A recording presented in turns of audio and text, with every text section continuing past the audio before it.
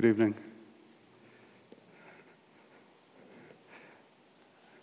Another psalm, amazing psalm, Psalm 8.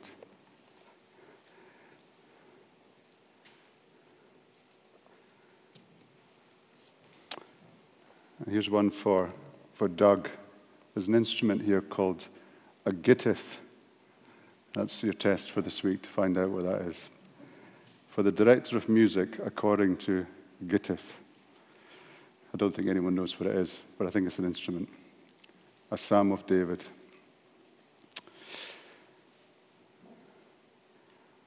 Lord, our Lord, how majestic is your name in all the earth. You have set your glory in the heavens. Through the praise of children and infants, you have established a stronghold against your enemies, to silence the foe and the avenger. When I consider your heavens, the work of your fingers, the moon and the stars which you have set in place, what is mankind that you are mindful of them, human beings that you care for them? You have made them a little lower than the heavenly beings and crowned them with glory and honor. You have made them rulers over the works of your hands, and you have put everything under their feet. All flocks and herds, and the animals of the wild, the birds in the sky, and the fish in the sea, all that swim the paths of the seas. Lord, our Lord, how majestic is your name in all the earth. This is a psalm of creation. There are many psalms of creation in the scriptures, and we mentioned this evening about the emperor penguin. Now, in Psalm 104, it lists about all the animals, and it says that God provides food for them. And so even that illustration there that Oliver gave earlier is linking in with what I want to say tonight, that the emperor penguin is knowing its place within God's creation and receiving food, just like the birds that Jesus spoke about. The birds, they don't worry because the Creator provides, but they still have to go out and work and find the food, but God is feeding them. The other biblical story that was referred to earlier in the service was the story of Hagar and how God saw her. And that reminded me about the woman at the well in John chapter 4, and how Jesus had a conversation with her about worship. If ever there was a woman that, I think she was in a very difficult place. We don't know anything about her background. But there she was, talking to Jesus about worship. And Jesus said to her that the true worshipers will worship in spirit and in truth. As we come here tonight, we want to learn how to worship. We want to learn how to pray. That's the whole point of this series, that we would learn how to use the Psalms in prayer. We started with Psalm 1, and then Psalm 2, and then Psalm 3, and now we're in Psalm 8. And it begins with adoration, and it ends with adoration. O Lord, our Lord, how majestic is your name in all the earth. It finishes, Lord, our sovereign Lord, how majestic is your name in all the earth. There's different ways of praying. How much of my life and how much of your life is adoration?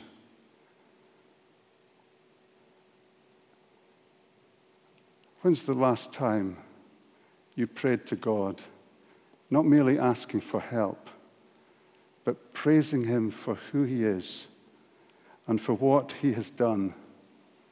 Because that's a form of prayer which is very, very special. I talked about the story of the woman at the well from John chapter 4. Archbishop William Temple wrote a definition of worship based on that conversation between Jesus and the woman at the well. And this is how he defined worship. This is what we're learning to do. And there is such a breadth and such a depth to what worship and prayer is. That's why we need the Psalms. We need all 150 of them, because we will get stuck in our own particular favorite places. And we won't learn how to pray in the variety of ways that we can pray. But this definition gives variety. It's a beautiful definition. Worship is the submission of all our nature to God. Worship is the submission of all our nature to God. A human being who worships knows their place in relation to God. The human being who worships is not too big for his or her boots, but understands where they are in relation to the one that has made them. And that the primary duty of men and women is to worship. The place is like this, on our knees. If I could sum up what this whole psalm is about, it's about knowing our place. And it's a really majestic place. It's a glorious place, but it is not the ultimate place which is only held by God Himself. So worship is a submission of all our nature to God. It is the quickening of the conscience by His holiness. It reminds us of what kind of God it is we're worshiping. A holy God. As Isaiah, as he saw the vision of God, majestic, high and lifted up, and the angels singing, "Holy, holy, holy is the Lord God Almighty. The whole earth is full of His glory." Psalm 8 is saying the same thing in different words. Worship is the submission of all our nature to God. It is the quickening of the conscience by His holiness. It is the nourishment of the mind with His truth. That's what we were speaking about this morning, abiding in Christ, flowing from the vine to the branches, the Word of God, shaping our thinking. The nourishment of mind with His truth.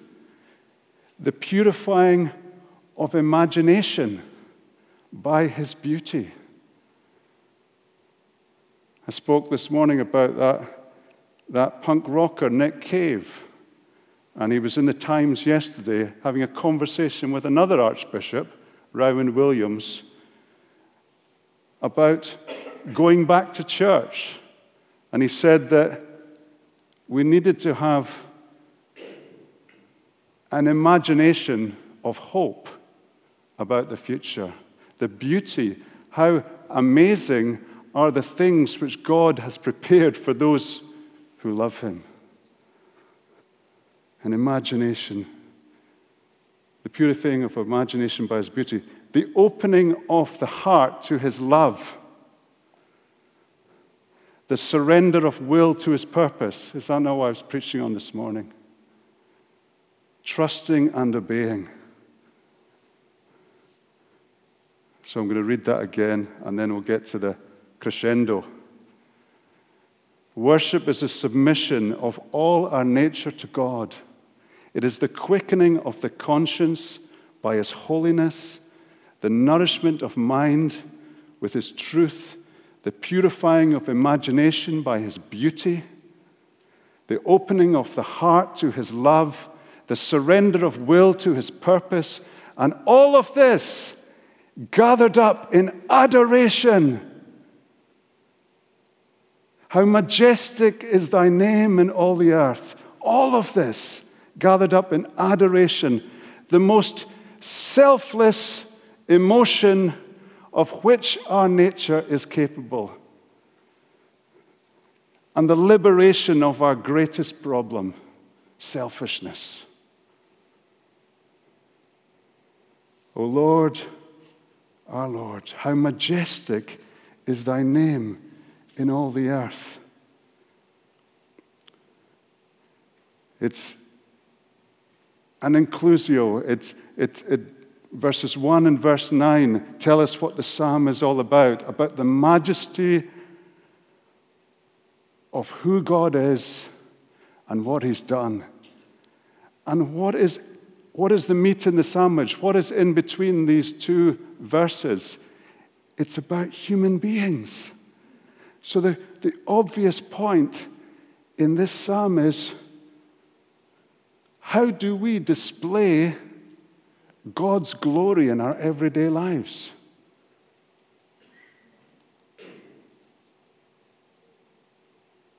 First of all, we need to know our place in God's creation. We need to know what we're here to do and how we are to live, which is to glorify Him and to enjoy Him.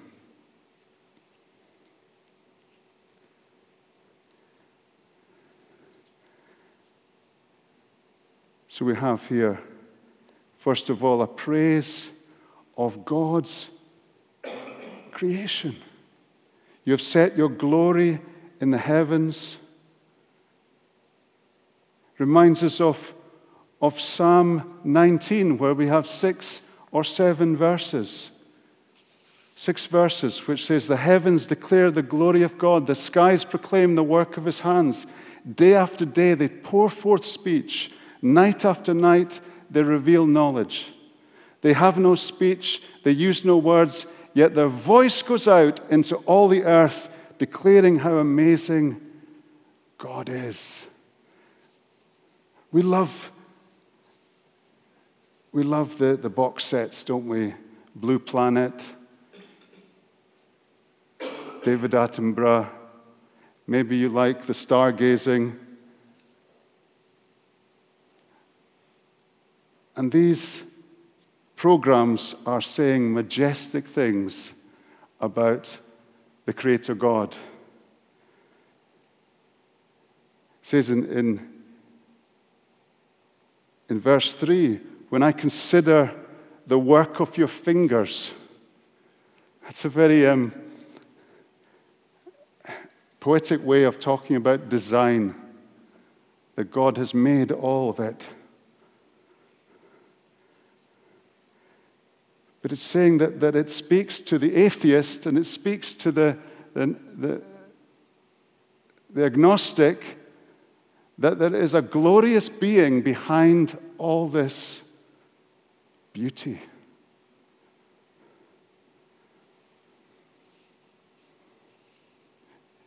From any psalm, you can take doctrine, you can take pastoral application, but I think wonder is what this psalm is seeking to evoke. And I'm sure that Oliver had a moment there in Antarctica thinking about emperor penguins. And he reflected on God's creation and turned it into a prayer of praise. That might be this week that you're stuck in a rut, you're finding it hard to pray, you're falling asleep. Get up, get out, walk up Essex Hill, have a look at the flowers, and look at the work of His fingers and turn it into a praise of prayer.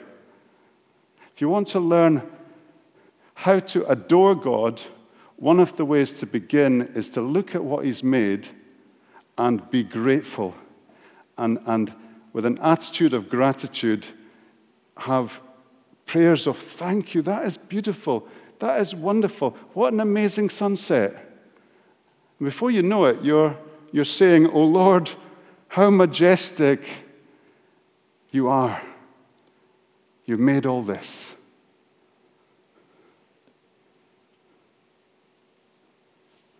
Verse 2 is the one that all the commentators really struggle with. But let's just dwell on it for a moment. Through the praise of children and infants, you have established a stronghold against your enemies to silence the foe and the avenger. And that tells us that the praise and worship and adoration time is not divorced from everyday life. Psalm 3, which we heard about last Sunday evening from Oliver, began with the words, "Lord, how many are my enemies?" And Psalm 4 and 5 and 6 and 7 are full of enemies and trouble. And just as we think we're in the middle of this praise and worship time, and sometimes we might say, "Oh Lord, help us to switch off from the week, that we may focus on you." Well, the Psalms don't do that. The Psalms don't teach us to switch off from the week. They bring right into the middle of our praise and worship about the enemy. But it also says that as the youngest child, as the weakest member of the community, when they praise God, they silence the opponents of God. That praise is powerful. And praise is something that the evil one cannot handle. So the evil one, Satan, the adversary of God and of the church and of every Christian believer, he knows a lot. He knows the Bible off by heart. He quoted it to Jesus. But the one thing that he can't do is he cannot praise. The devil cannot praise because the devil doesn't obey this psalm. This psalm says to created beings, know your place and worship the Creator. But the devil decided he would take God's place, took on God, got kicked out of heaven, and he is working day and night to disturb and to disrupt and to distract the worship of God. But this psalm tells us in 2 that the praise of the weakest person will silence the foe. And that is a tremendous encouragement, that my stuttering, sleepy prayers are engaged in spiritual warfare. Don't ever despise your prayers. A bit of self-examination is helpful, but always with a great big dollop of grace. Because this psalm is telling us that the gurgling, cooing infant at the back of church God is receiving praise from the weakest. Now, Eugene Peterson, in his book, Answering Speech, speaking about the Psalms, he speaks about the language of prayer. He says there's 3 kinds of language. There might be more, but he says there's 3, and he knows what he's talking about most of the time, so we'll go with that. He says that the language of intimacy, the language of information, and the language of motivation. And he says that in the Psalms and in the Bible we have lots of exhortation, the language of motivation, do this, do that, don't do this, don't do that, the language of motivation, the language of information, this is what God is like, and this is how the world works. And he says there's the language of intimacy, which is like a young child speaking to a parent. Now, Jesus taught us to pray, Our Father, Abba, the language of intimacy. And what Eugene Peterson says in his book is that we're actually quite skilled in the language of information and in the language of motivation, but we're not very confident in the language of intimacy. And what he says is that as we seek to pray the Psalms, we should not be afraid to take a line and to offer it up to God in our own words.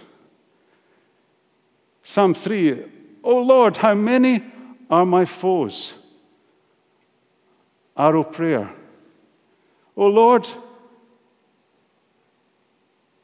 I'm so stressed out. Oh Lord, I'm so tired. Oh Lord, I'm so confused. The language of intimacy. And there we have, in the middle of this majestic psalm about God's creation and encouragement, for us to have that direct, intimate speech. We want to see how Jesus did it. John 17 is a good place to have a look. In verses 3 and 4, when I consider the heavens, the work of your fingers, the moon and stars that you have set in place, what is mankind that you're mindful of them? Human beings that you care for them. You have made them a little lower than the heavenly beings.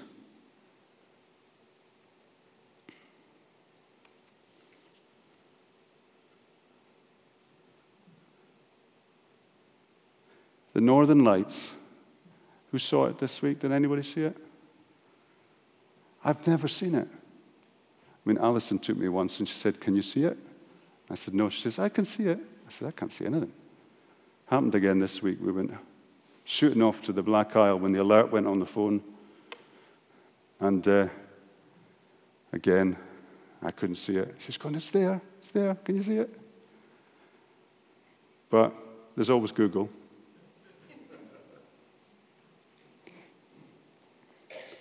But there's something really humbling, isn't it, when you go out and you look up at the night sky. My friend has even got an app now. It's called Stargazer, and you can put your phone up to the sky, and it will show you all the plough and all these different star formations. But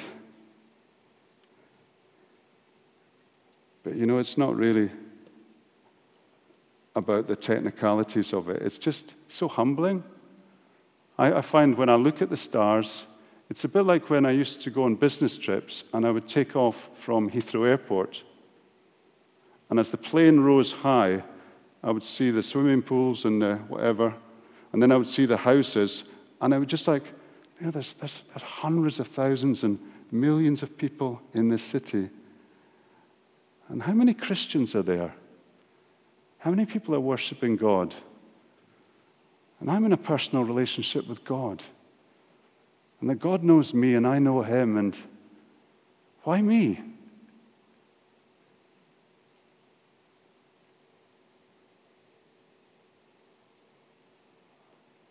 Thank you, Lord.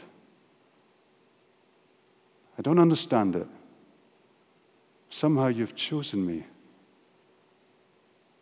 Don't ask me to explain it, but I thank you that I know you. What is mankind? You know, and as we look at all that's happening in our culture today, and the controversial questions of the day are questions around humanity. When does life begin? How should life end? Abortion, assisted dying, and then in between, as we're living, what is a human being? So this psalm is asking a question which our culture doesn't seem to know the answer to. What is a human being? And the answer is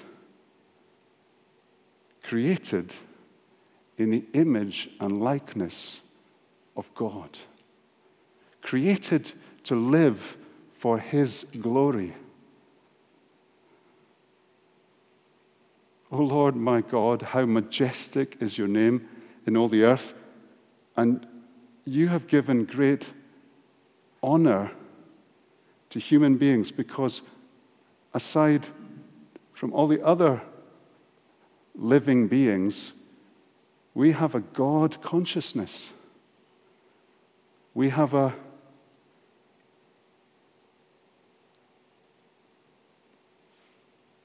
desire to worship. And when we don't worship God, we worship something. Because we're made for worship. It's what St. Augustine was trying to get us to understand, was that we think that we make decisions based on our thinking. And that's true. That's why Romans 12 tells us that we're to be transformed in the renewing of our minds that we may know His good, perfect, and pleasing will.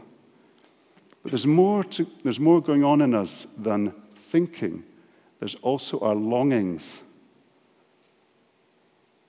and our attitude to all the things that God has created, all the good things that He's created. Sometimes we worship them. I'm not going to give examples. You'll know what the one that's relevant to you is. But good things we get in the wrong place and we worship them. And that is the human condition. That is the root of all sin. Not knowing our place. We have been given amazing honor, glory, responsibility. I mean, there's such practical implications of this. It's about theology, it's about anthropology, but it's also about ecology. It's about our care for the created world that God has given us to look after. It's not a mistake that here it's talking about flocks and herds and animals and birds and fish. As I was walking to church tonight, I heard these rooks just next to my house. Not the best singers of the animal kingdom, but I was hoping for something a bit more, I wasn't expecting the rooks. I looked up, and there they were. But God has placed all of this and the trees and the forests under our responsibility.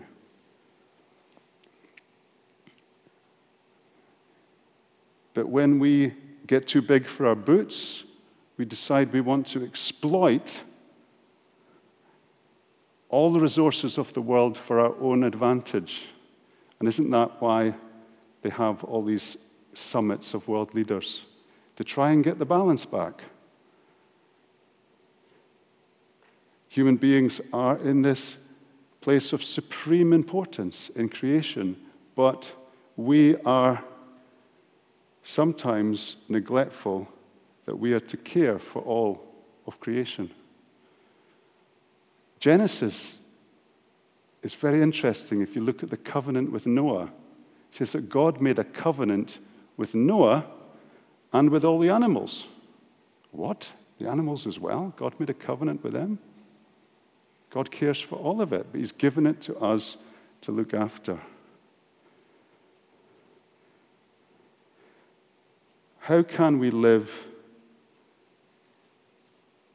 in a way that declares God's majesty. And we have to confess that it's a huge challenge. And it's a huge challenge for the world. It's a huge challenge for me.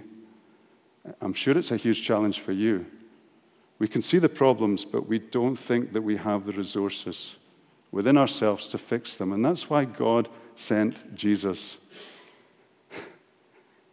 He sent Jesus to perfectly show us how to live in relation to the Father. And what did Jesus come to do? He came to restore God's rule. He says, repent, for the kingdom of God is near. And everything he did was for the glory of the Father. Didn't he always say that? Everything I do is to bring glory to my Father in heaven. And that is what we are called to do as well. Now,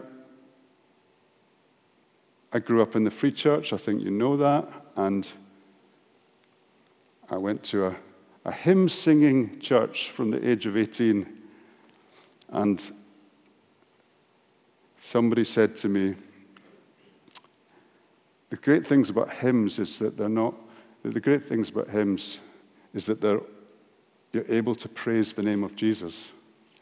Well, you can praise Christ in the Psalms as well. You just have to work a bit harder. And this psalm is quoted in the New Testament in Hebrews and in 1 Corinthians 15, telling us that Jesus Christ is the one who came and perfectly fulfilled this psalm. And the New Testament writers show us how to praise and adore the Lord Jesus Christ.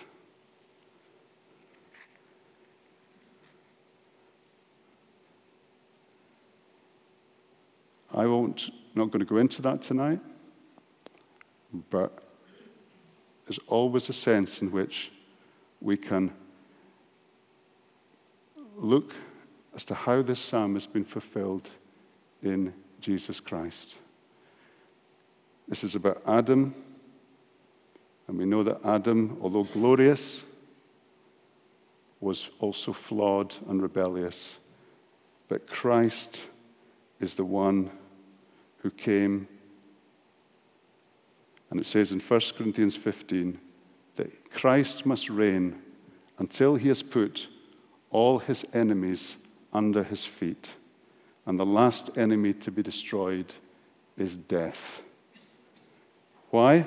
Verse 28, so that God may be all in all. So that God may be all in all. And that's another way of saying, Lord, our Lord, how majestic is your name in all the earth. So finish by reading that wonderful, wonderful definition of worship once again, and then pray. Worship is a submission of all our nature to God.